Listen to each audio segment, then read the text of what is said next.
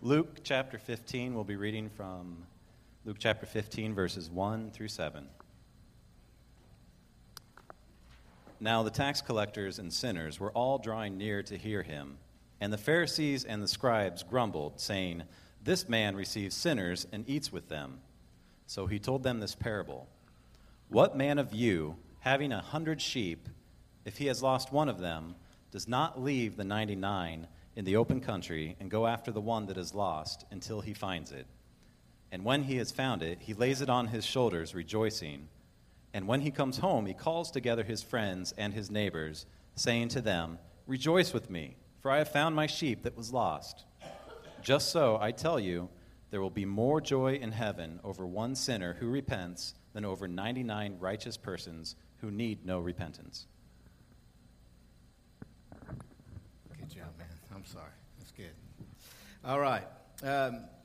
Before we get to that, I do, and what I was so anxious to talk about, before we get into the message today, is to talk to you about the nursery sign-up. Now, listen, I need some people to sign up for nursery, all right?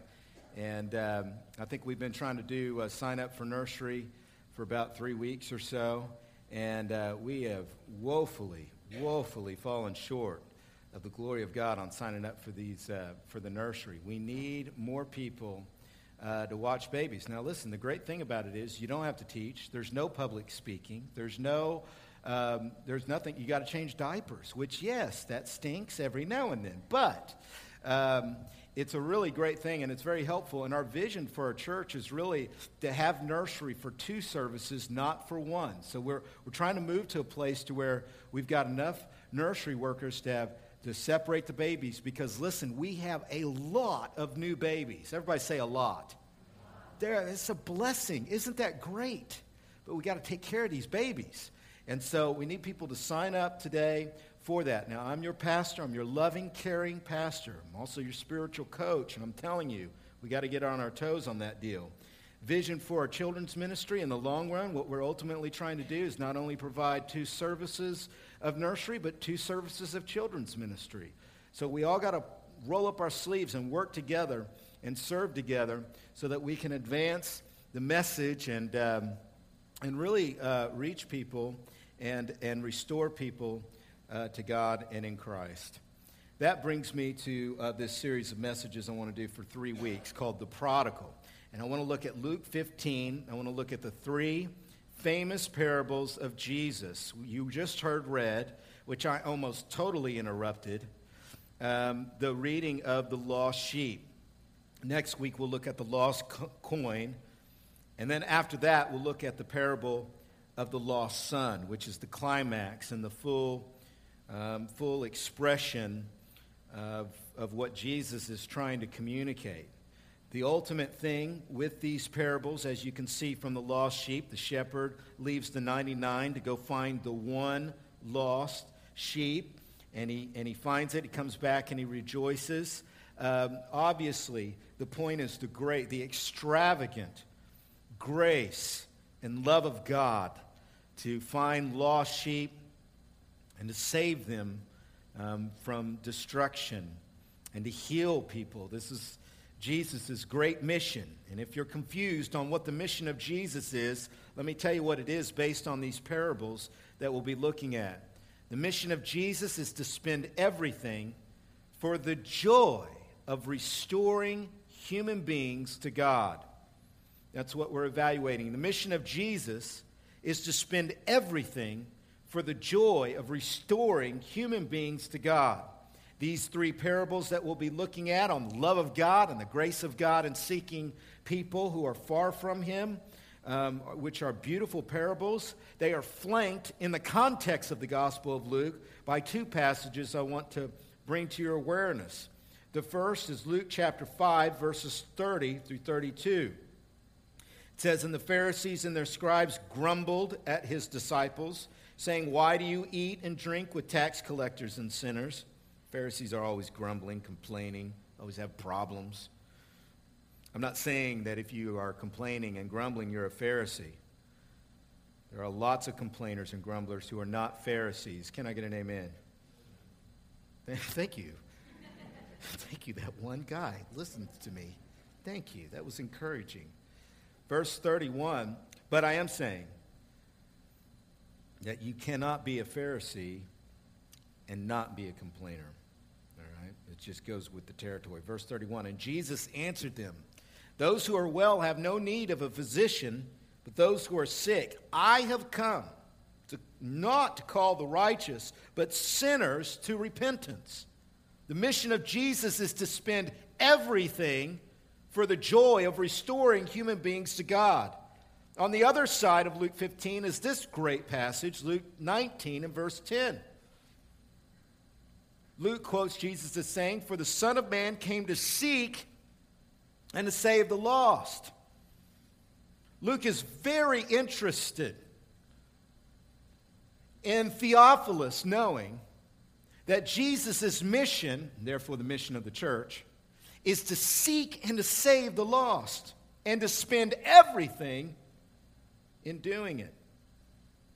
Now that's the teaching material. That's what you hear didactically. But what we have in Luke 15 is 3 stories which show us the picture.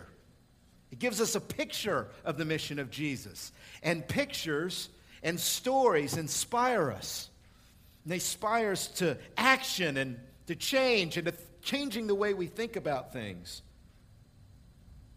But the context, more narrowly, here in Luke 15, is the Pharisees.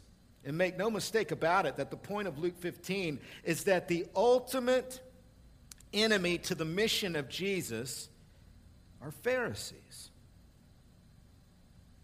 If I could put it practically, the ultimate problem that can happen to the mission of Jesus is legalism. Look at verse 1. See Luke 15, verse 1. Now the tax collectors and the sinners were all drawing near to him. Imagine that people are drawing to Jesus. They're drawn to him. They want to be with him. They can see that he has a concern for them. They can see that he has something to say to them. Tax collectors are horrible people. Nobody likes tax collectors. You and I don't like tax collectors. Can I get an amen? This is the IRS who targets conservative groups. Right? They do bad things, tax collectors. Nobody likes them in our day, and nobody liked them in their day. But Jesus is talking to them. He's laughing with them. He's having a relationship. He's high-fiving them.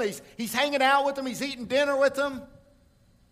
Pharisees are like, what is this man doing? Talking with the IRS. But then it has this phrase, sinners. Everybody say sinners. Ooh, sinners. And Luke put that there on purpose. Now, tax collectors were sinners too, but Luke is saying, the really bad people. I mean, like when Luke says sinners, he's kind of winking, going, the really bad people. The really unusually detestable people to religious people. They're coming to Jesus. They're attracted to Jesus. Think about what you would think of if you think about unusually bad people in society. What label would you give that group?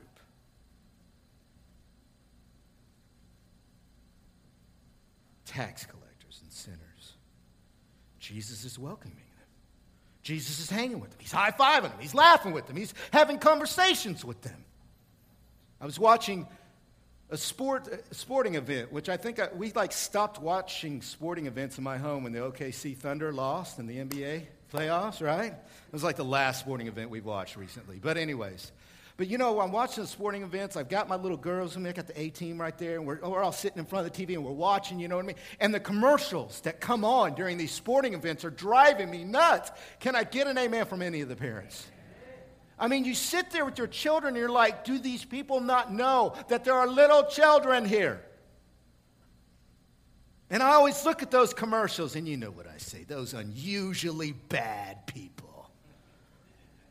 Oh, wicked, evil culture.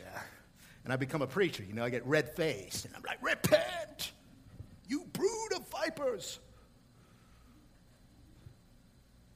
But Jesus, here's Jesus.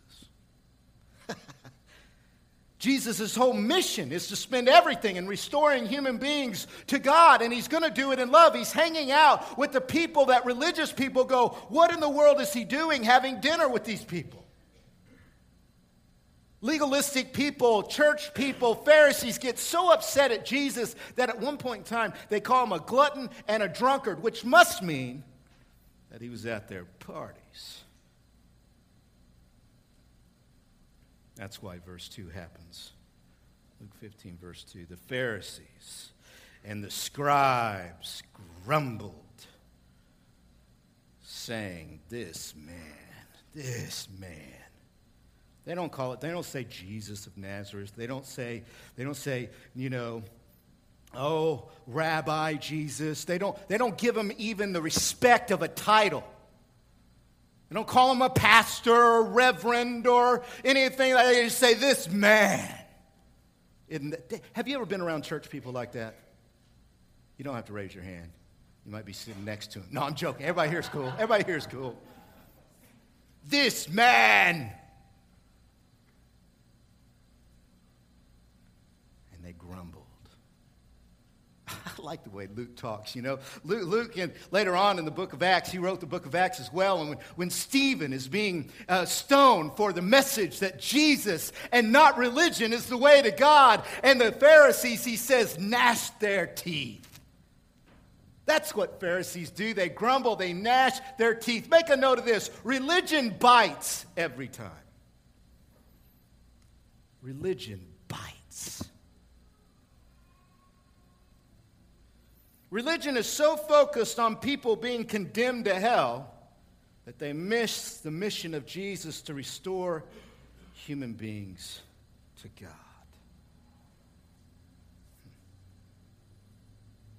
Verse 3, Luke 15, verse 3. So Jesus told them this parable. Even with the Pharisees, Jesus most of the time is gracious, most of the time. You can read Matthew 23 for an exception to that, but here he's just going to tell them a story. Let me tell you boys a story. It's interesting, and you got to make a note of this. It's very important for this whole series to understand that Jesus is telling the parable to the Pharisees. See, he's talking to them. He's talking to religious people when he outlines these parables. He's saying, I want to talk to you folk.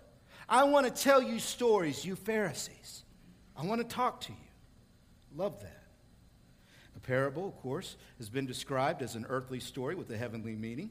Doesn't work all the time in all the parables, but here, that is a great description of what a parable is. It's a story. This parable, the parable of the lost sheep that he's going to tell from verses 4 through 7, is a parable that describes both the message and the mission of Jesus in a pictorial form. It is the message of the Christian gospel. You say, well, what is the Christian gospel? This parable gives us a picture of what the Christian message or gospel is. And the first thing that this parable, a famous parable of the lost sheep, out of 100, one goes missing. Shepherd goes and finds it. It tells us three things that outline perfectly what the Christian gospel is. And if you're wondering, what is Christianity? Is it a religion? Is it a denomination? Is it a way of dressing? Is it a way of eating? Is it an ethnic thing? What is Christianity? Is it a social movement? Is it a political movement? No, it's none of those things. Christian message and gospel is, number one, about mankind's helpless condition. Look at the parable, Luke 15, verse 4. It says, what man of you, having 100 sheep, if he has lost one of them, does not leave the 99 in the open country and go after the one that is lost until he finds it? I love the fact that Jesus starts talking about a shepherd and sheep, because even though he's talking to the Pharisees, they have no way to relate to that kind of lifestyle. The Pharisees and the scribes are scholars. They've been to seminary. They know Hebrew and Greek, and they know they're Bible professors. They're pastors and lay people who are more urbanized. And Jesus goes, let me tell you guys a story, which you can't relate to. Sheep and a shepherd. But see, the crowds can relate to it. So in one way, he's talking to the Pharisees. In another way, because of the story he decides to use, he's talking and encouraging the crowds. He's confronting religion, but he's encouraging the crowds. I love that.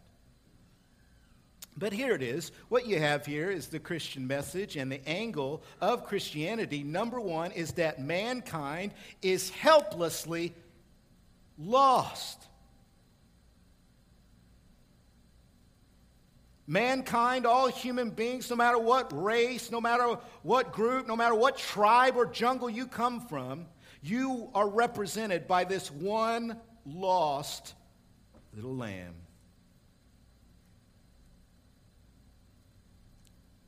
And when we begin to kind of do research on the background of this, how do sheep go lost? And there's several reasons for people and sheep going lost. Let me give them to you now. Number one, somebody or a lamb can go lost because of wild animals. We know this. You're a shepherd. You got a group of sheep, taking them out. They're grazing. They're eating, having their meals. And in comes a wolf, right? And the wolf is real quiet. And the wolf makes itself smell like the sheep. And the shepherd has no idea that the wolf comes in, right? And the wolf weaves in and out like that. And comes and takes one of the sheep. This is the story of how some people go far from God. Many people in our culture have no memory of church or God or Bible, or many people in our culture come from broken families, and many people have been deeply hurt or abused by wild animals. Some people leave the church because of the church. Sometimes there's wild wolves in the church that drive people away from it. And so not only do people leave the church because of wild animals within the church, but they stray far from God. The problem with this kind of abuse or hurt or harm that's done to people is that we as human beings don't have the natural, innate resources to cope with it correctly or with balance. Usually without God and without Christ, when we get abused, we overreact in one way or the other, and we totally cannot compensate rightly or balancedly with the problem that's happened to us. And so we give in to our own human condition of sin, which we were born with. This describes many people in our society have been taken. And before you know it, once a wild animal takes that person, or once somebody's been abused, they get led down into ditches and into bondage and into darkness that they never thought could possibly happen, and they are helpless to help themselves. There is no way that they can escape in and of themselves.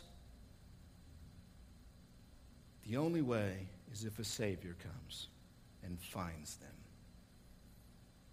People who've been abused and who have been also born into sin have no way of finding God on their own. God must find them. So sometimes that's what happens.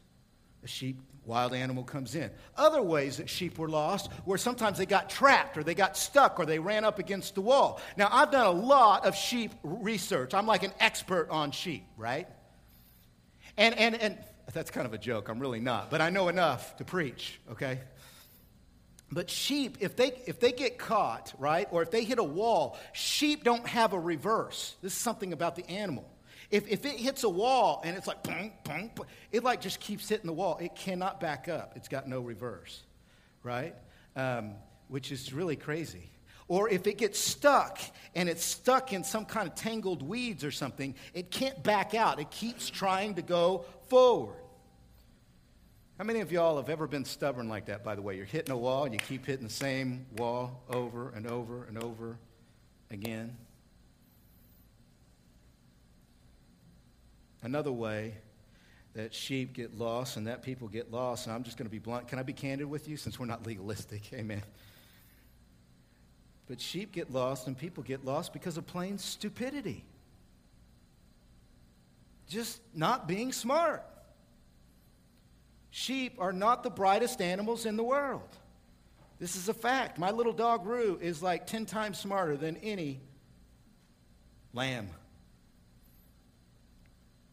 And you see, because of our sinfulness and mankind's helpless condition, this is what God says. Everyone is lost. Everyone is in darkness. John chapter 1 says Jesus came as a light into a world of darkness. And in John chapter 3, it says that we're so used to the darkness that men love the darkness rather than the light. That's John chapter 3. And Jesus says, I am the light of the world who's come to help people in their helpless condition. When you are born with a sinful condition, you can't fix it yourself. No self-help book can fix it. No religion can fix it. No formula can fix it. Nothing can fix our condition. We are helpless. And that's what makes God's love so extraordinary. Because despite that, that's exactly what Jesus comes to do, is to help helpless people. And you know what Jesus is saying? Here's what Jesus is saying. He's saying the problem with the Pharisees is that they cannot admit that they are helpless. Pharisees, legalistic people cannot admit that they need God. And do you know what? There's a new kind of Pharisaism in our culture. It's a secular Pharisaism. It's a secular legalism, because secular people say, I don't need God. I don't need help. I'm liberated. I'm fine. I can do it myself. I can define my life as I want. And they get more and more trapped in the ditches. They get more and more lost in their condition. The key, Jesus is saying, is not fixing yourself. The key is admitting you need help. This is the key.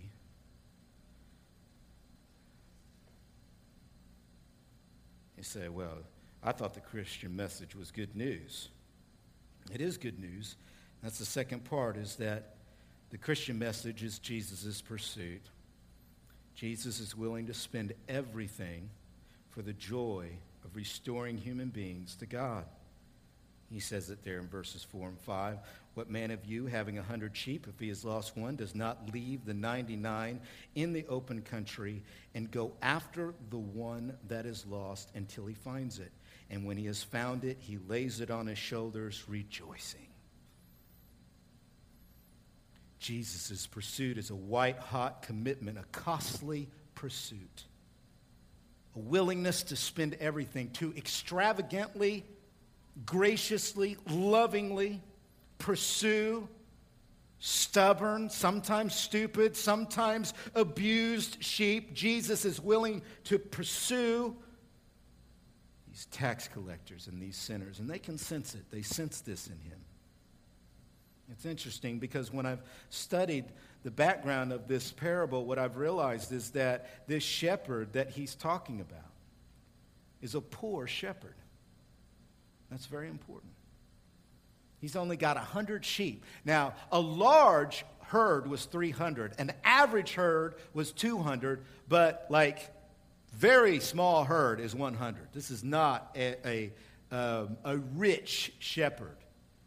Not only that, but typically a shepherd, if he had any means at all, he'd have a guard who would guard the outside of the herd of sheep. And if one of them got away, then the guard would be the one who would go and find the sheep. But Jesus says, he's telling us a story about a shepherd who's so poor that he has to do all the work himself. It's a great picture of the gospel, because what the gospel is it's ultimately about Jesus, who is the eternal Son of God, who says in John 17 that before he came to earth, he shared in the glory of the Father in heaven. He has no beginning and no end. And Jesus came down. He became a human being. A human being didn't become God. God became a human being. And why would God become a human being? Well, it certainly wasn't for a vacation. I mean, earth is beautiful and all that, but I doubt it's nothing compared to heaven. The reason why God became a human being was to seek and to save the lost, to restore human beings to himself. And the Bible says that Jesus became poor to make many rich, that Jesus spent everything.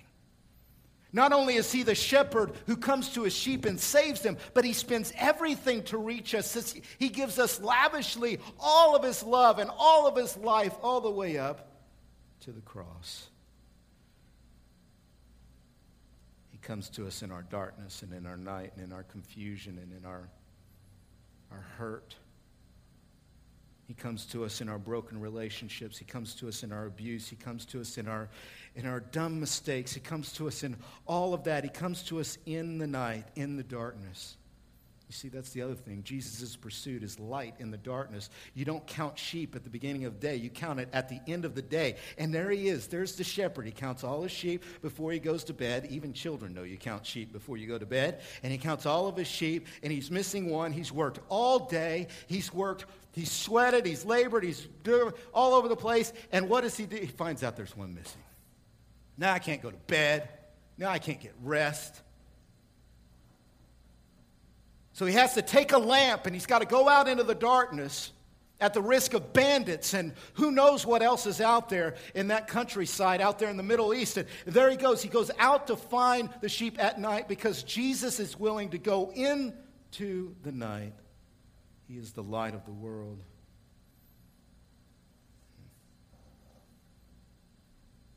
Do you sense that God is pursuing you? Do you sense that God has pursued you? Do you know that he did this? And do you know that he did it not because we're so valuable, but because he is so loving? Do you know that he does this not because we're lovable? He doesn't do it for, oh, that person is really special, so I'm going to go after them. No, he does it to demonstrate God's grace and glory. None of us are worthy of that kind of pursuit. Not from Jesus. That's the gospel. The gospel is not only mankind's helpless condition, but the gospel is the good news of Jesus' pursuit. And finally, the gospel is rejoicing. It's good news, and it's a celebration. The message of Christianity should lead to a celebration. It says here in verse 5, and when he has found it, he lays it on his shoulders and he rejoices. He's rejoicing. Now think about it. Would you do that? This is why I'm not Jesus and Jesus is Jesus, right? Because if I've worked all day and one of my sheep goes astray and I got to leave in the middle of the night and go find that sucker, you know what I mean? I might put him on my shoulders, but I might be cursing the whole time. No, I wouldn't curse. I'm a pastor, right? Amen. Anyways. Stupid. Come here. Put it on my shoulders. I'm going to take you home. Rub your nose in it so you'll never do it again. Put you over here. See, a lot of people, they think of Christianity. Yeah, they get it. I mean, nobody in our culture is going to look at Christianity and go, oh, no, I didn't know that Jesus came to seek and save the lost. I didn't know that Jesus came to save people. But you see, what people do is they put the Christian message in a minor key. They put it in a key of, yeah, God's coming to you, you stupid dadgum sheep. Let me take you, I'm going to get you in the church. I'm going to get you to shut up and grow up and mature up and build up. We're going to get serious around here. We're going to get serious about this religious thing. We're going to get serious about this spiritual thing. Dumb.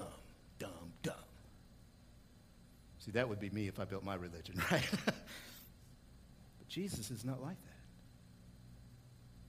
Jesus comes, and when he finds it, he's like, I found you. This is great. Let me get you. Okay, hang on now. Are you hurt? Are you hurt? A little hurt. Okay, I'm going to be gentle. I'm so glad I found it. And he goes home, and he's happy. He's so happy that he calls all of his neighbors and his friends, and he says, let's throw a party. Let's rejoice. Let's get this thing on, man. Let's make a loud noise. It's interesting. It's a contrast, isn't it? There's the Pharisees grumbling and complaining, and these people. And Jesus says, heaven's not like that. Heaven's a party. Heaven rejoices at the repentance, at the return of the lost sheep. Heaven rejoices at the return of the lost coin. Heaven rejoices at the return of the lost son. Heaven C.S. Lewis said that joy is the serious business of heaven. Yeah. Crosspoint, joy is the serious business of our mission. Rejoice with me, Jesus says, for I have found my sheep that was lost. Jesus goes as far in verse 7, and he's talking. He looks up at the Pharisees after he tells his story, and he says, I'll tell you boys something, you self-righteous people. I'll tell you something. Heaven's more excited about a wicked sinner coming home to God after all of their debauchery than he is over you 99 who never need to repent. Heaven likes sinners better than you. God likes sinners better than you.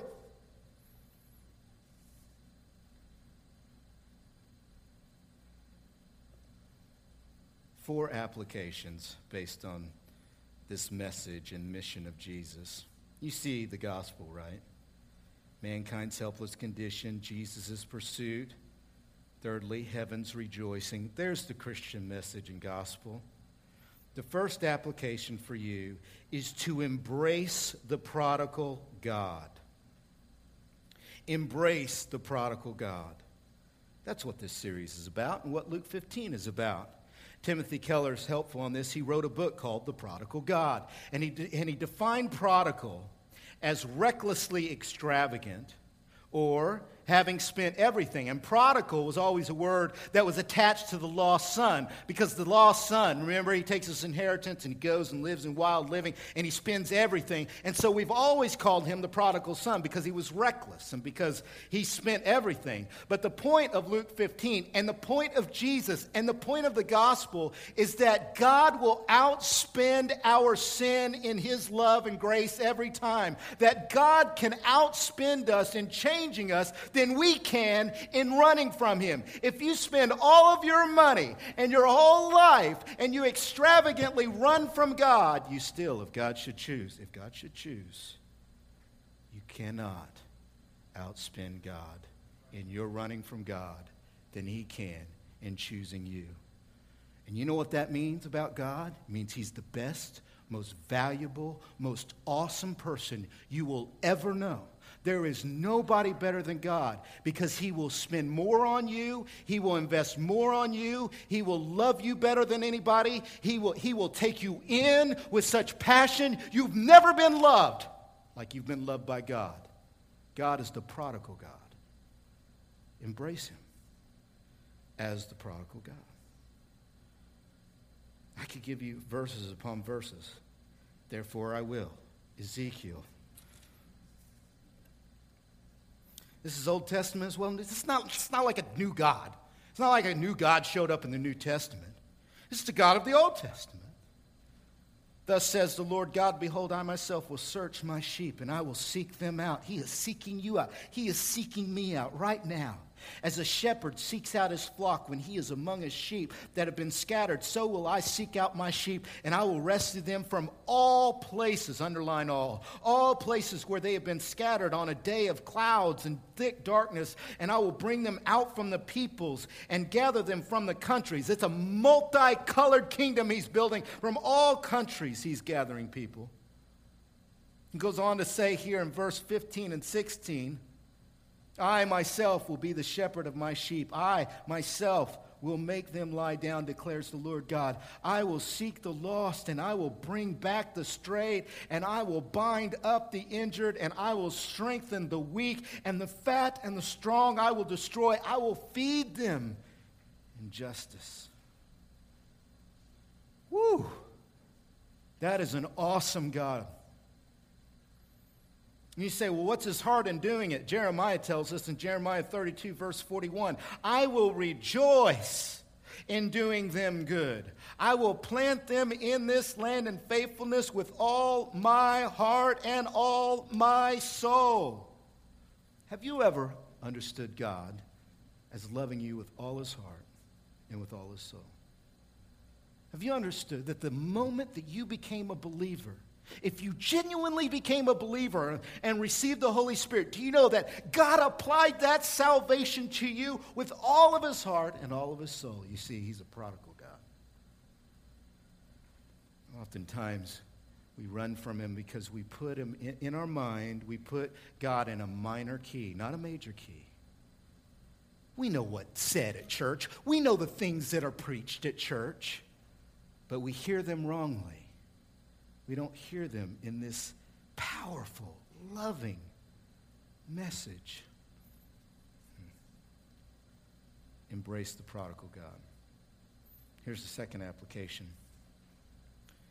Define legalism. What we've got to do as a church and as followers of Christ, we've got to watch ourselves, myself included, from becoming legalistic. And we can't become Pharisees, see? Jesus is telling his disciples, you cannot become like these guys. This is deadly and poisonous, and it destroys the mission. And so here's a good definition of legalism. Legalism, number one, is treating biblical standards of conduct as regulations to be kept by our own power in order to earn God's favor. Now, I got to tell you something. A lot of churches in our country now, whether contemporary or traditional, many churches in one way or the other are very legalistic. Because the way that they approach getting into the kingdom of God is following rules. They actually think that there is a formula and a set of rules that human beings can follow, which will make them right for God's holy kingdom. This is the Pharisees. The Pharisees were separatists. They said, we got to stay away from the world. We can't touch it or we'll be defiled. We can't be around it or we'll be defiled. We can't have dinner with it or we'll get defiled. We got to follow our rules, keep ourselves pure, hold it in, and then maybe we'll make it into heaven. Beloved, there's one way to heaven, and believe me, it's not something you can do. It's something Christ does in you. We can't go up to heaven. Heaven comes down to us or else we're done. And you say, well, Christ hasn't come to me. Well, ask him to come to you, because until he comes to you, you will not go to heaven.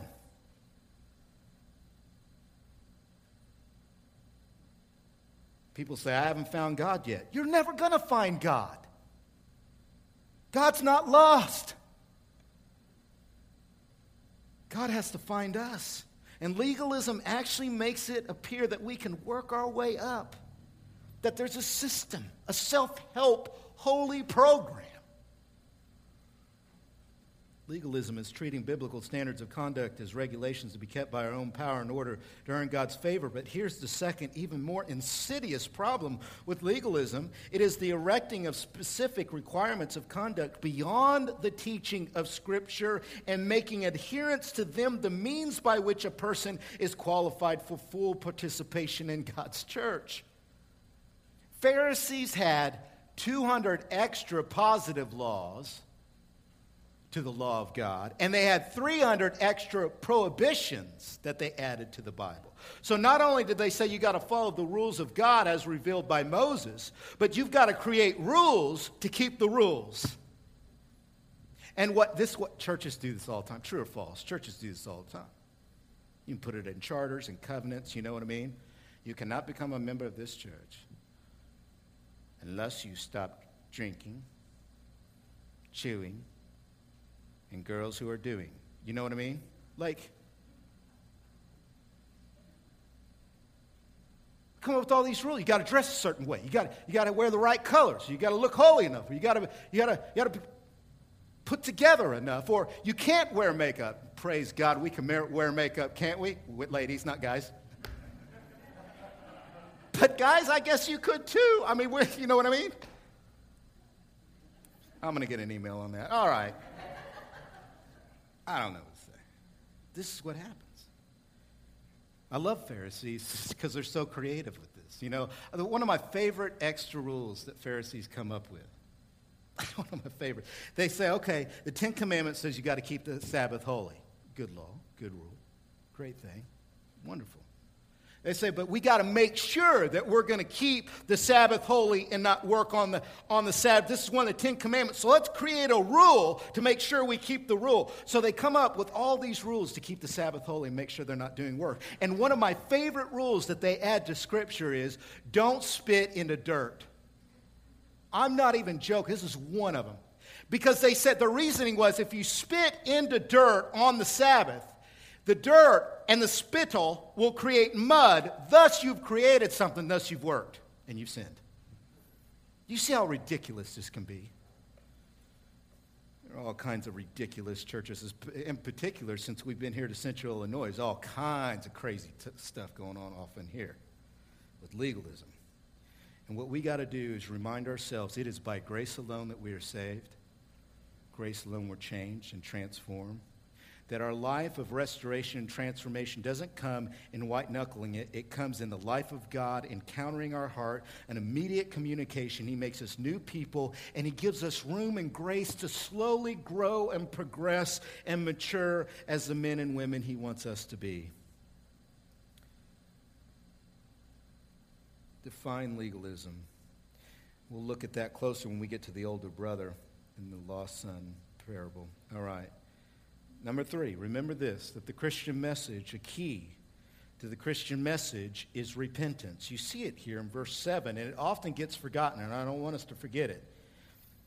There's so much love and grace and tracking down, and it says, just so I tell you, there will be more joy in heaven over one sinner who repents than over 99 righteous persons who need no repentance. Now, repentance for Jesus is a turning from sin to embrace Christ. All right, that's what repentance means. But in this parable, different people need to hear the message of repentance differently, depending on where you're at. If we are more legalistic and more pharisaical, then we have to hear repentance as a rebuke.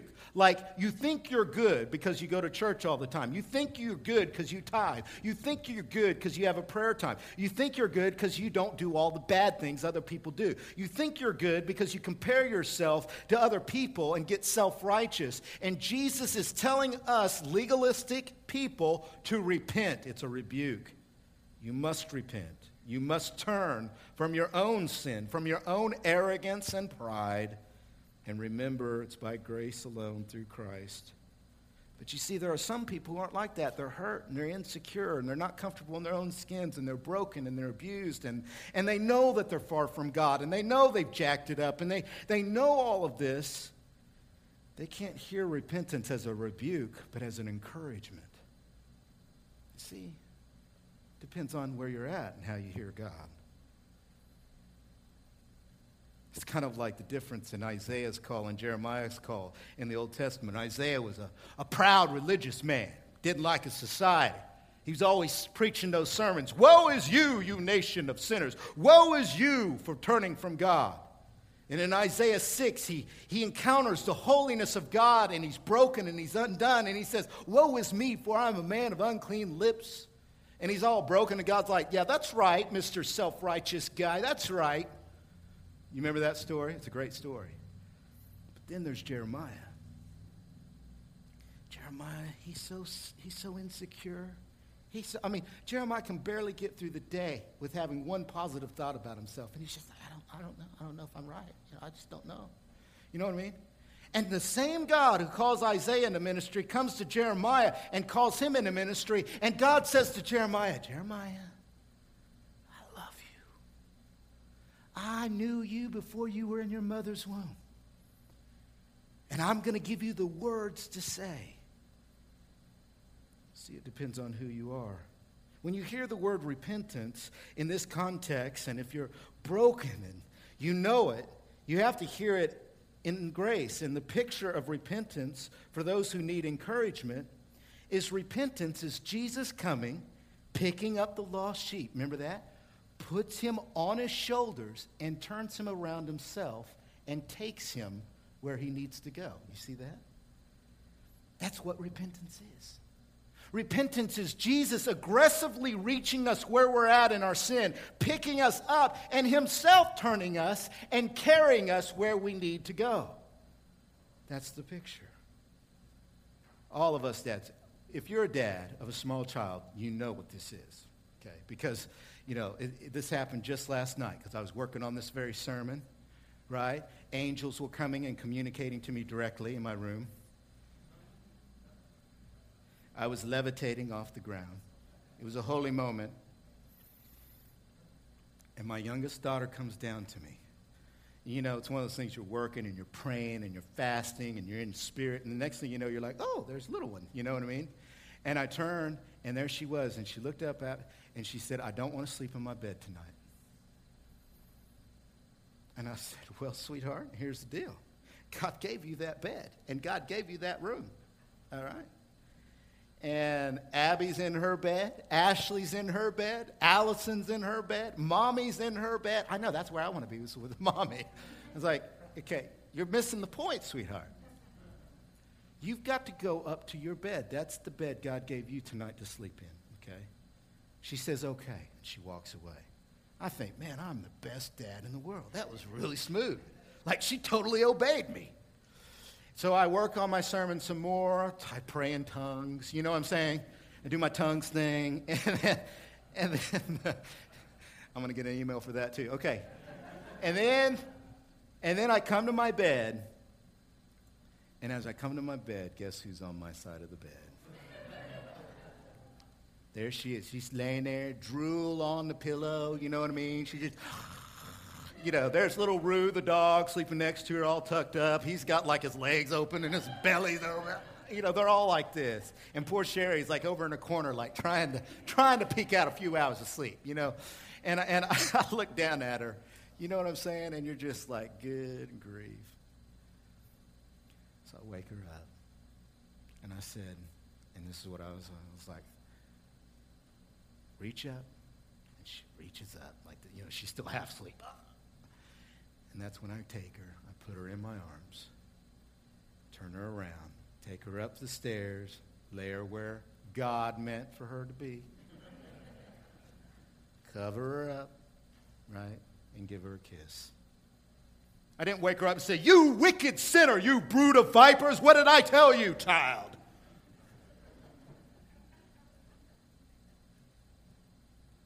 That's the picture of repentance that Jesus is giving to broken people. It really is. Pharisees need to hear it as a rebuke. Sinners need to hear it as an encouragement. Christ saying, I will do it. I will aggressively work repentance in you. All you got to do, just reach up. Just reach up. And I'll take you, and I'll do it. See, that is the Christian gospel. Embrace the prodigal God.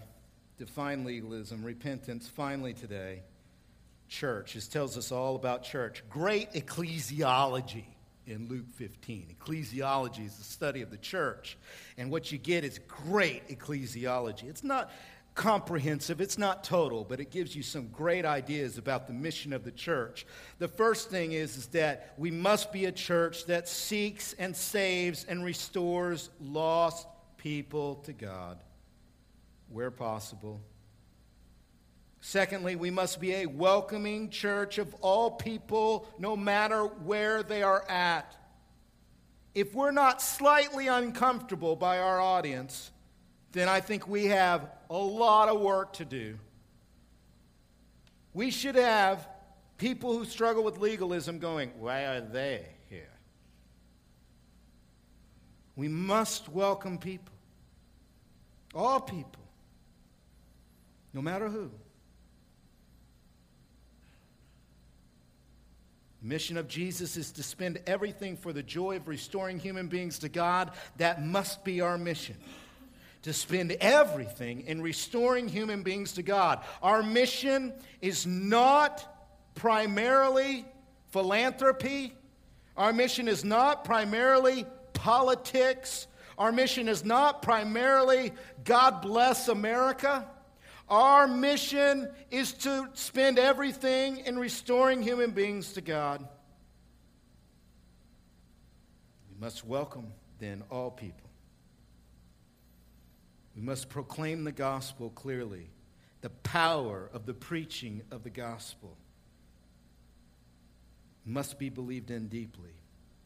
You must believe fervently that it matters when a Bible is open and when God's love and gospel is preached through the verses and chapters of the Bible. That makes a difference, that God's word does not return void. You should be animated by the proclamation of Jesus' grace and love and gospel. But finally, we must be a church that celebrates noisily, loudly, happily. We must be a happy, happy church. What is Sunday worship? It is the celebration of being found by God. That's all it is. It's a big celebration. Don't make it any more serious than that. Don't make it more intricate than that. No, man, we've got busy work to do. No.